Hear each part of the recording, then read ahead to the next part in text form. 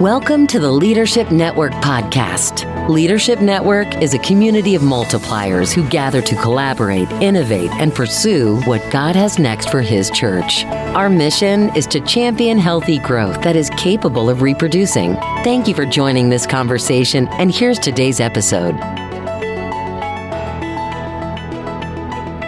Welcome to the Microchurch Next podcast hosted by Leadership Network.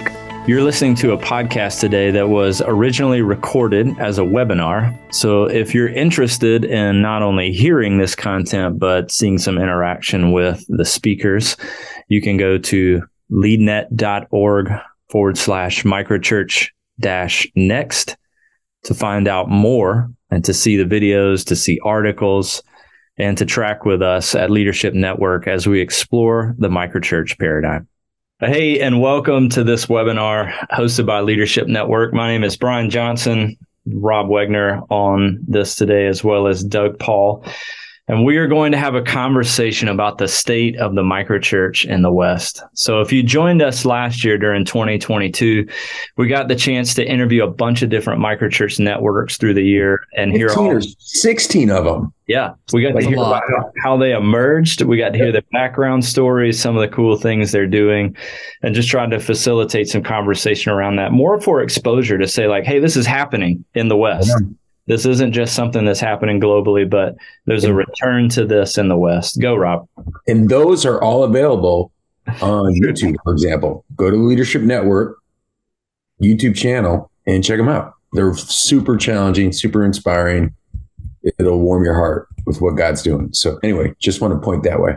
Yeah, totally. So at its core, Leadership Network plays a prophetic role within the church, helping the church to sense what the Spirit of God is doing across the body of Christ. And we want to highlight those things. So Rob and I get the joy of leading within this microchurch lane to highlight different stories, to bring up just how people are engaging that conversation. What are the things they're learning? What can the church as a whole learn?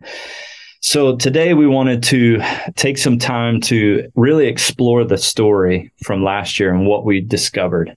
So that's why we've entitled this The State of the Microchurch. So Doug was a part of a journey that we held last year where we invited many of these networks that we interviewed here on the webinar.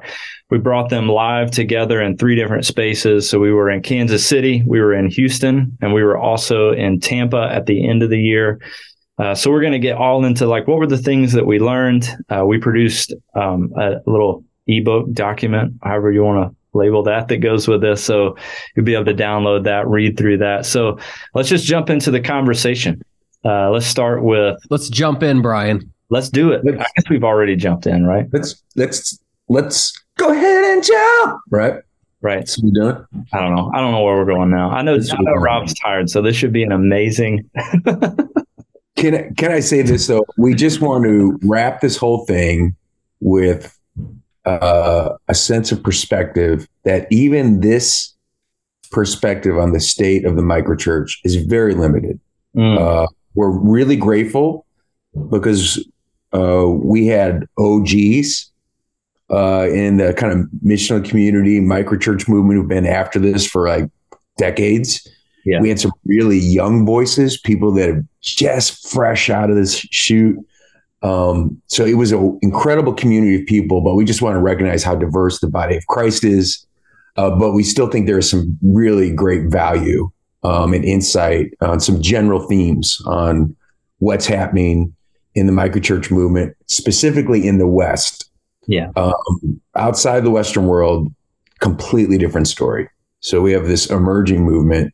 And just want to give that little bit of context. And then, Doug, how in the world, like when you were working with us to design this, like let's get a little bit into what was the design behind all the 3 gatherings and the conversations and the outcomes we were shooting for. I think people will find that helpful also as a part of context. Yeah.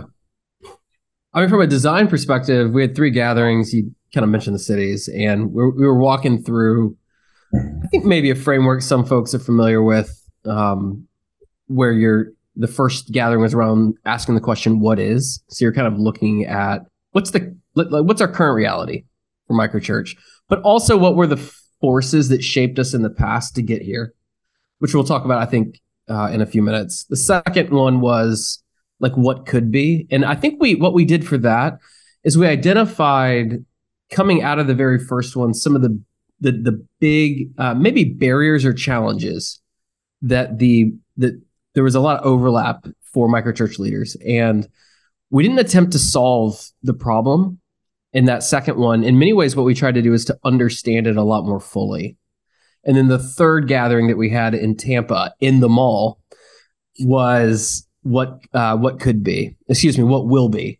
And that was, we took the problems that we had really dug into in the second one, and we started to think through potential solutions. Not to say this is the solution so much as what are different ways of attacking some of these problems. And so I think one of the things that has always been very important for Leadership Network is not to say like, hey, there is an expert who knows all of the answers and we are sitting you in front of the expert. Rather, let's facilitate a process that brings people who already have a lot of experience and expertise into the same room, and let's learn from each other, let's pull from each other, and let's have a shared process that we're walking through. So that's what we were attempting to design. Especially at the mall with the orange Julius, if you can get one. Yes. The mall was definitely the most unique experience. It was if you've not been to the Tampa Underground mall experience, you got to. You hop on that Greyhound bus and you get it. Yes. You go back in time, eat in the food court. It's amazing. Yeah, I think a couple other things to add into that, just to give context around what we experienced. Like we got the joy of the firsthand experience, but just inviting everyone into this to feel it with us is like, we did have our friends that have been at this for decades. We did have networks that were very new, and we realized there's a whole lot more of them out there that we haven't even met yet. Like through each other, it's like there's a few of us and we had relationships with networks and they're having relationships with networks. And there's this like, it's way bigger than we thought. Yeah, it's clearly something that's happening in hundreds of cities simultaneously. Mm-hmm. And one thing that is very clear is these aren't people who are in this because they're looking for a new method. It's a very deep reformation at like in people's deepest place of consciousness. Yeah. It's something it's got a gravitas to it that's very significant. And that was one of the things that was,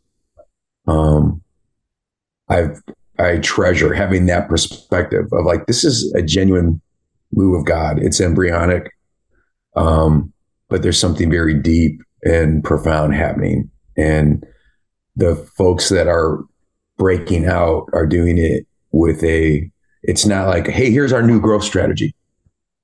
It's like, no, these are our deepest biblical and philosophical convictions, and we have to live these out. We have no other choice, And that was amazing to be in that kind of fellowship.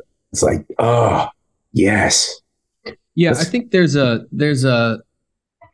one like looking for a new growth strategy, and micro is it. The other side of that is people who have had really negative experience with the prevailing model church, and then what they're trying is in reaction to that, and not into conviction to something different or bigger. And so I think just as an outsider in that room, getting come on, Doug, you're an insider. Okay, thank you, Brian. but just as someone who was in the room doing, like, not as a participant, but as the one designing and facilitating it, I think one of the things that was unique about it, and I've been in a lot of these rooms, is that probably every single person there was there doing this micro thing because they had a deep conviction about what it is that they were doing, and it was not in reaction to something else. Doesn't mean that they didn't have negative experiences with something else. But I think that's one of the rare things that you'll see, is that so much of our leadership choices, decisions, church structures, all this stuff is usually like in reaction to something, and we overswing. So we'll go from one ditch to the other side of the ditch. I do think that does not mean what was happening in the room and the people in the room were perfect. Far from it. But I do think there was some real internal work that had been done mentally, spiritually, ecclesiologically, etc. That was distinct and different from maybe some other experiences that I've had leading in the past. Yeah, it felt like, we've said this, we didn't have any pressure in the beginning to come in to produce some thing that was going to move the church forward or something. It was just like when we first got together, the relationships were primary. We invited people in to go like, how did we all get here? Like, what's the backstory? What's the narrative that's been written? And we could jump there. I mean, since that's... Yeah, I think that would be a good place to start. I mean, I don't want to wax too eloquent or beautifully about an experience that the listeners of this probably didn't have.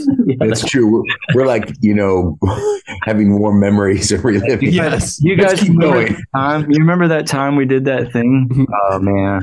People can watch us remember this together. All right. So let's talk about some of the learnings, Brian. Yeah. So jumping back into the story, we did kind of map the narrative, but a meta narrative, not like, how did Rob get here? It was like, how did these different networks get here? But also, how did the church get there? So, yeah, Doug, how did we get here? Because you did an amazing job mapping that. Well, I think the way that we would talk about it is that what we did is we co-created a map together. Yeah, it was fun. That really showed the formational journey of the last 30 years to this moment in time. And so essentially what we did is we got into separate groups and we just asked people, we gave them a piece of paper, and there's a line down the middle. And then it was like, hey, we want you to write, what do you think of the 5 to 7 most positive formational things that have happened in the last 30 years that have impacted the microchurch movement? And then underneath that line, speaking of negatives, underneath that kind of like zero even line, what are the top 5 to 7 negative formational experiences that have probably impacted the microchurch movement where it finds itself today? And so people did that individually, and then they created a shared picture of what that timeline was and then gave them chapter headings. And so like, hey, chapter 1 was mainly about this, and chapter 2 was mainly about this. And so everyone had a slightly different map. And it was fascinating to see these formational experiences that like I hadn't even thought about in like 20 years or whatever it might be. It's like, oh, that did happen and that was consequential. And ultimately what came out in the resource that you all can download, that the State of the Microchurch PDF, is kind of like a map and journey through. I think it starts in like 1987 or something, around the formational moments, positive and negative, for how we find ourselves here today, with some chapter headings that I think was the group just did a really great job putting that together. Yeah, it was interesting too, between the different working groups, there was a lot of common data points. So should we hit quickly the 4 chapters that ended up being this summary? Yeah. So the first one for chapter 1, and it starts in 1988, and like the first tick on that little journey roadmap you can see is the rise of the church growth model. And so you really see that with a number of different things happening, but probably the biggest thing is the purpose-driven life. Again, not trying to speak bad of the purpose-driven life, not trying to speak bad of all the incredible things that God did through it. But it was a major, major formational piece. As before the book even came out, there were workshops that were happening all over the United States that people were going to. If you look at, this is a fascinating thing, if you look at the 100 largest churches today in the United States, more than 80% of them attended one of those early 90s workshops. Yeah, Rob was probably leading them. He was no, but a team from Granger was at the very first one. Yeah, which so is you can kind of see like there were a number of things that happened, but the way that they're sort of experienced collectively is like, this is chapter 1 is the rise of the church growth model. What I think of, the reason I think that ended up in the microchurch narrative too, in case someone's going like, what is basically what Purpose Driven did was bring the missional incarnational impulse of like, we need to be externally focused. We need to be a church for the unchurched. And that's missional. And then incarnational is, we got to be culturally relevant. We have to speak the timeless message in a timely way. I'm using all the old purpose-driven catchphrases, right? I told you it was there. Method may change, but the mission is the same. So the heart of it was that a very missional, incarnational heart. It never got outside of the Christendom ecclesiology. But eventually a lot of the early practitioners, and I'm just going to use myself anecdotally, I'm not trying to be like a poster child, but that so resonated with me. And then eventually I started to see, oh, this ecclesiology is the problem. Like we're never going to be able to fully experience this missional incarnational impulse inside of this like template that's been handed down to us on church.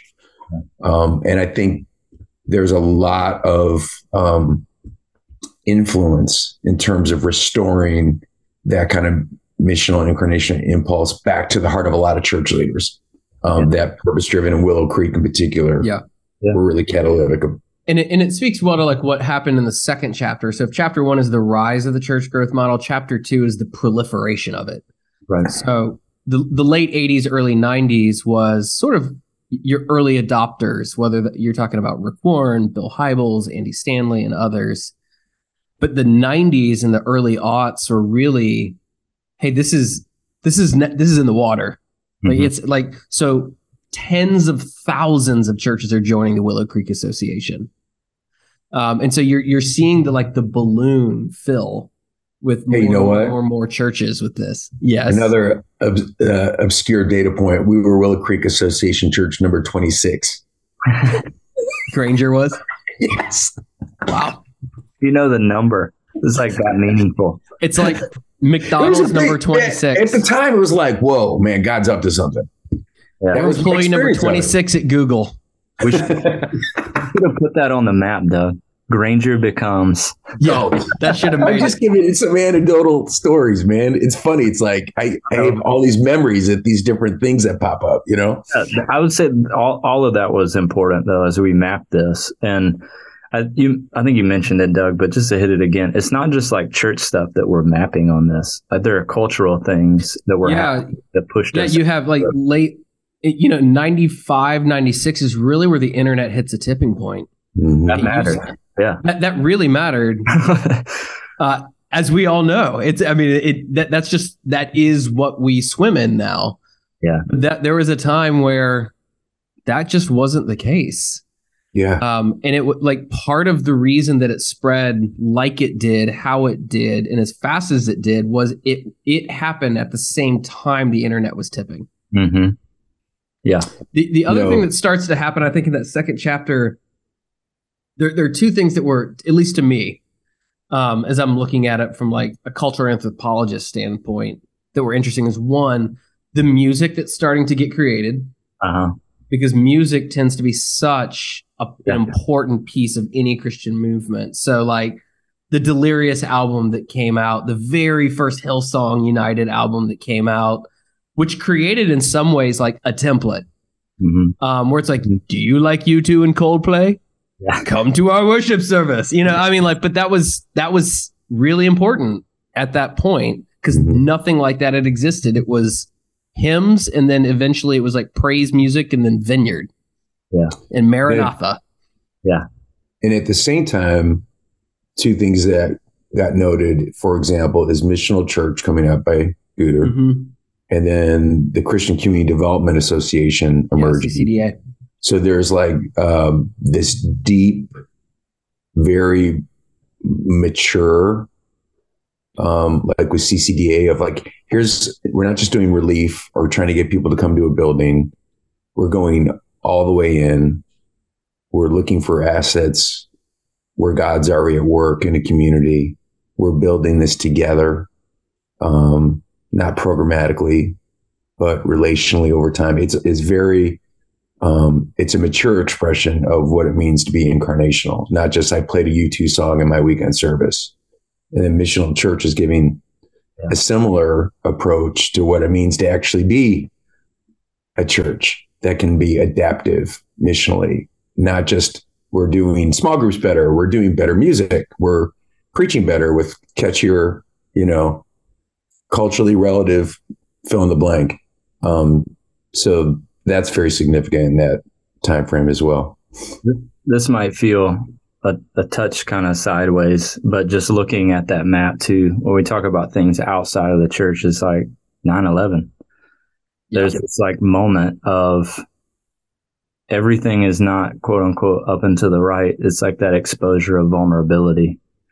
There's, nationally in a sense, but just like what that does to a soul and internally and like all of those kind of things. So it's like, there's a ton of like external things to the church that we're paying attention to that are tracking right alongside of it. That's like, what else is big and in the way that might be vulnerable? That's a great point. And we say this with the utmost respect. It was a moment where micro powers were able to profoundly undo mega structures in a way that the world had not experienced like in real time globally before. It's like, whoa, this is a whole new ballgame. Like the U.S. military was like, we have to pivot significantly. Yeah. Like it's that, war is no longer going to be about two major powers. It's going to be about these decentralized movements. And so again, it's like an embodiment of what was happening with the internet, which again, it's like this morphogenic field. I was waiting on you to say it. Oh my God. All of these. When an idea starts emerging in every domain of society, like micropowers, that's called a morphogenic field. When it's happening simultaneously and no one's controlling this, it's just somehow all emerging. And that's folks, all season, you can come here for the big words. Yeah. We're going to bring them here on the Microchurch podcast network. All right, Doug, take us to chapter 3. Yeah, we'll go a little faster. I mean, chapter 3, we're kind of crossing into the 2010s now, which we named the adolescence of missional. And you're starting to see, writers like Alan Hirsch, Michael Frost, Neil Cole, Hugh Holter, Matt Smay, a whole host of people who are writing on like, what, maybe the prevailing model, maybe it has some design flaws that we should be thinking about. And some said that we'll say nicer than others. I was going to say, there was no maybe in those books about that. I was trying to be kind, and to think positively and with positive intent.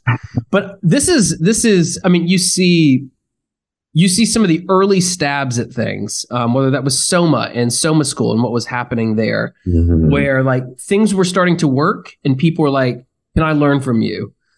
Some of the most important writing around like missional and where Microchurch is today was happening during that time. And we won't get into it, but I think there are reasons that tends to happen. There's prophetic writing in response to something that captivates people's hearts and imagination and gets them on the streets trying things. But it's worth saying, like, it's called the adolescence of missional because, one, it largely didn't take. A lot of people tried stuff and a lot of people gave up and like left. Some people like left trying. Some people left the faith. Yeah. And so it's worth saying, like, it's called adolescence for a reason. Yeah. You saw flashes in the pan, like things that were helpful and then disappeared. Things that had a certain like illusory, maybe this is helpful, and then it disappeared and was actually really unhelpful and did some real damage to what was going on. But I think one of the things that is the marker of this third chapter around adolescence is the way that the future tends to emerge. And there is a futurist, and I'm trying to remember his name off the top of my head, and it's escaping me. So forgive me. This is not my quote. It's his unnamed person. And he has this idea that the future is already present, but it's just not fully dispersed yet. And so what you see in this third chapter with the adolescence of missional is right on the edges, the pioneering edges with Soma, with Tampa Underground, with a whole host of other people and places, there are pockets of things that are starting to happen and starting to work. Mm-hmm. So one of the things that you heard from lots of people that started missional in that time was like, we tried it and it doesn't work. And perhaps what a better way of saying it is we tried it and it didn't work, but we didn't try it long enough. Mm-hmm. And I think we have to like bring that caveat in from the like, we tried it and it didn't work. Well, there's some people who tried it and it didn't work and they kept trying. Mm-hmm. And it did work. Mm-hmm. And it's like it started to spread. And that's really important to like how we got here today. Mm-hmm. I think I got on a soapbox for a second. So sorry for hogging the time. Oh, no, very helpful, man. Very helpful. You could go ahead and take us to chapter 4 as well. Chapter 4 was like collapse and catalyst, where a lot of stuff was happening around missional, and then it just seemed like missional, and then it's like the bottom dropped out. Yeah, where I think like we are in a culture where everyone is looking at who has the biggest platform. The biggest platforms tried missional, and they almost collectively decided this doesn't work. I think that we could really scrutinize that and be like, well, what does quote try mean? Mm-hmm. And did you actually, I think a better way of thinking about it is that they co-opted it and they swallowed it and tried to programize it into their system, and that didn't work. Mm-hmm. And so but because they have the largest platforms, that idea spread. Mm-hmm. And so missional went from like everyone's talking about it in 2012 and 13 to just vanishing. And it just kind of collapsed right overnight. And then it happened at the same time as like, you're starting to see like major moral issues from very prominent prevailing model church pastors popping up. And then the Ashley Madison leak happened. You're like, holy crap. Can you believe how many pastors are on this list? Right. Like the cheater list. It was a wild time.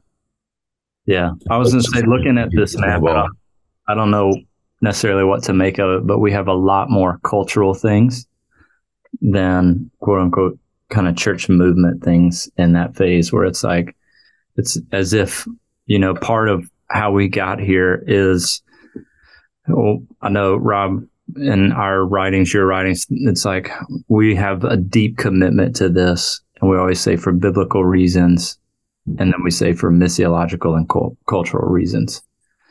And it just makes me think, looking at that map, it's like I see it highlighted in that, like we have a deep commitment to microchurch biblically because of what we see, but those last two, missiologically and culture, is like we're paying attention to it, and we have a deep desire to enter in and be present among in those little tiny spaces as we move away from big structures, big systems, and into a much more decentralized, like people groups kind of culture and where we live.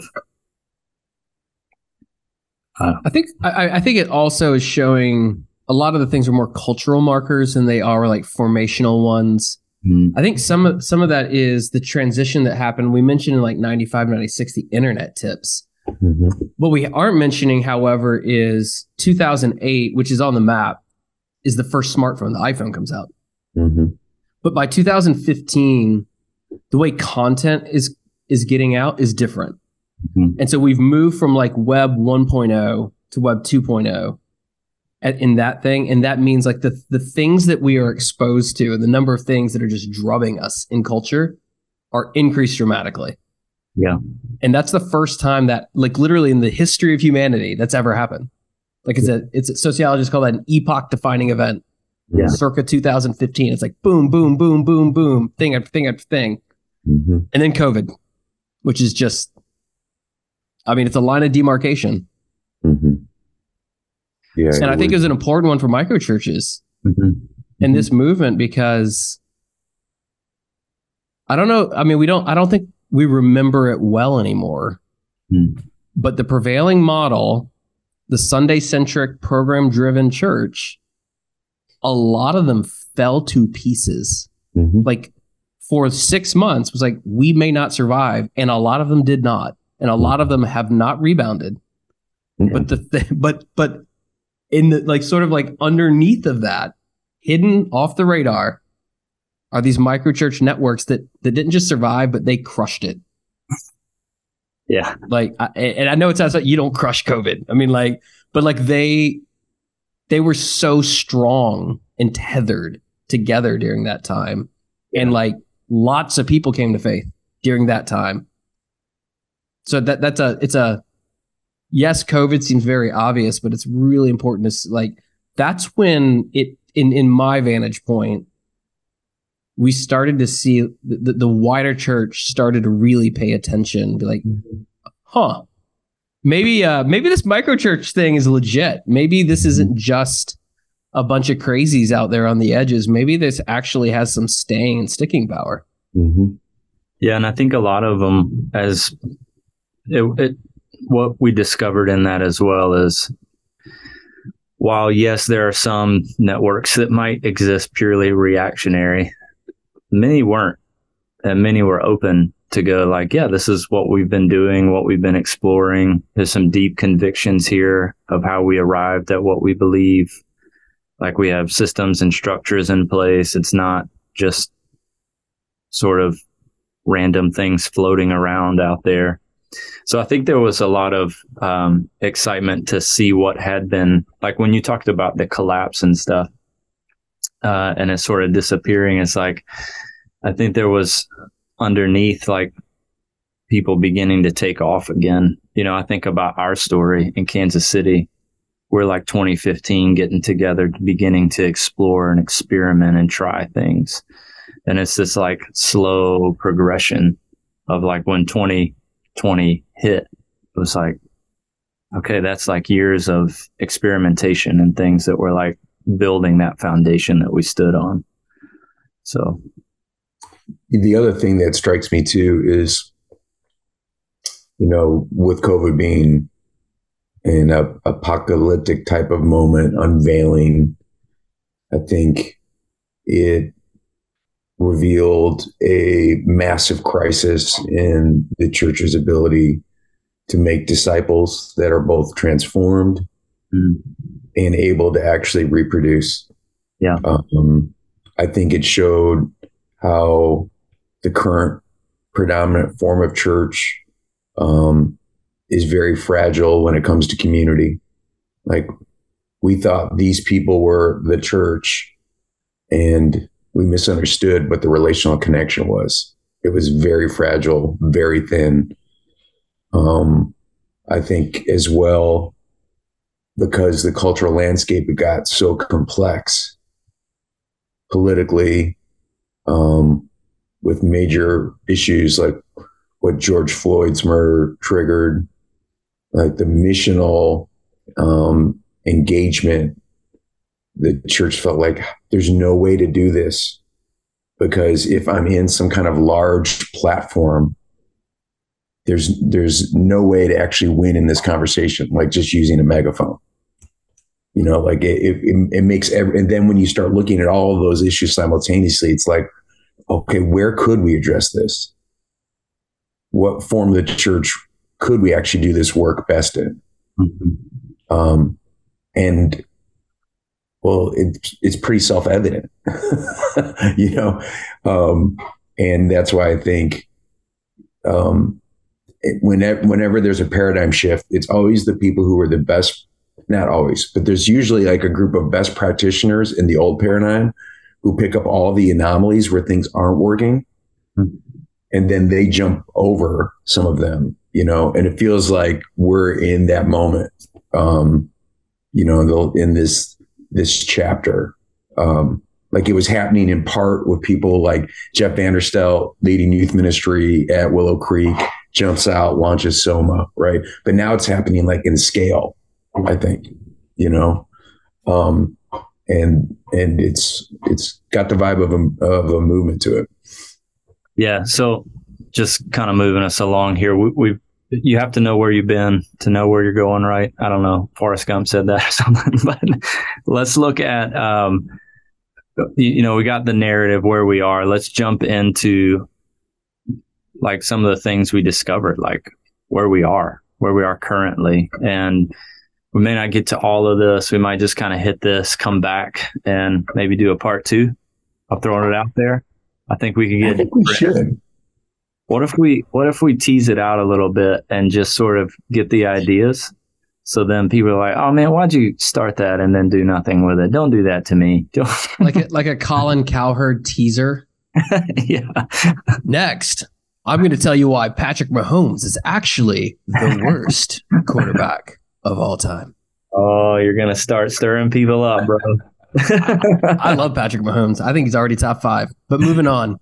All right. So, man, thank you both for just that walkthrough. It's helpful for me to hear it again. I love looking back at this map as well. And we're going to post this. We want people to be able to see this and access it and spend some time with it. But let's, real quick, we began in that process. The first part of the journey is let's just see each other, because I think we're all family and we probably all have some similar stories.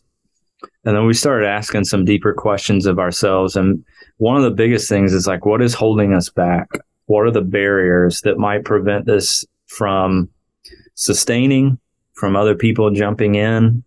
What might make it collapse and fall apart? So why don't we just drop those out there, and then we'll come back and record round 2. Yeah, Rob, you want to walk through the 3 barriers that we identified a bunch, but yeah. I think there were 3 that really kind of stood above the rest. Yeah, we'll just cue it up and then we'll pick up the conversation next time. It was interesting again to see the commonality, how many of the networks were experiencing the same barriers. The first barrier that was identified is leadership development and multiplication. And every single one of the networks was experiencing first generation, most of them second generation. A lot of them are stuck when it comes to third and fourth generation. Seems to be a barrier that was common across the networks.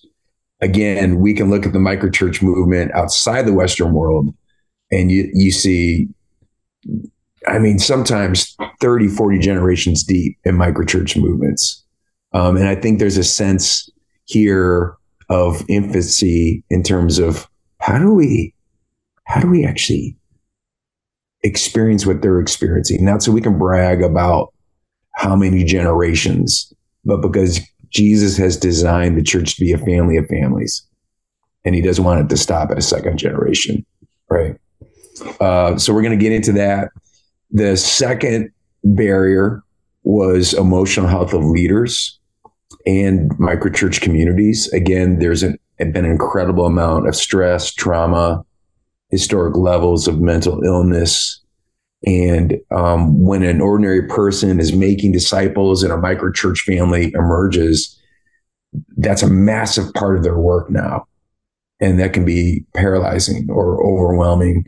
And then when someone becomes a network leader where you're overseeing a network of multiple microchurches, a lot of that emotional energy and trauma also, the network leader sort of carrying that for this multiple expressions of the microchurch. And how do I help and equip our leaders to have emotionally healthy communities and for them to be able to do mission out of the overflow? And then the third barrier was financial sustainability.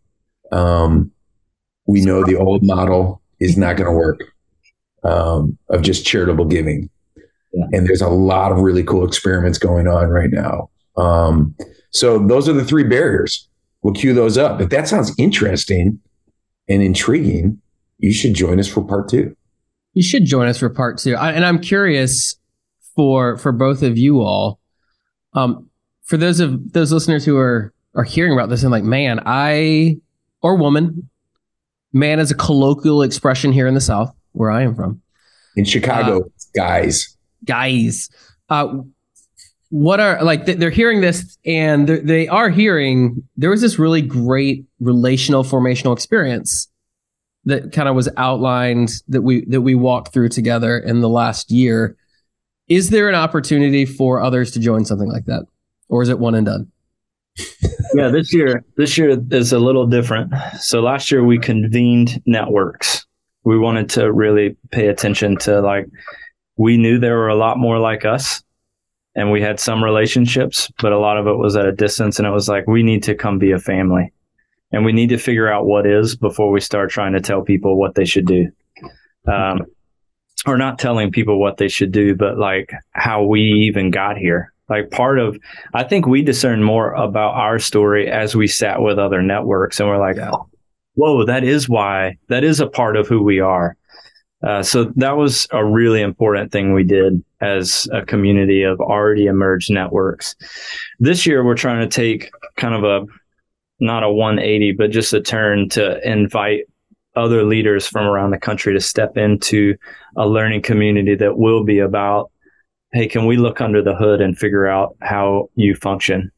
Like, can we see what is the disciple making engine behind this? What do microchurches look like? That's usually the question. What do they look like? What do they do?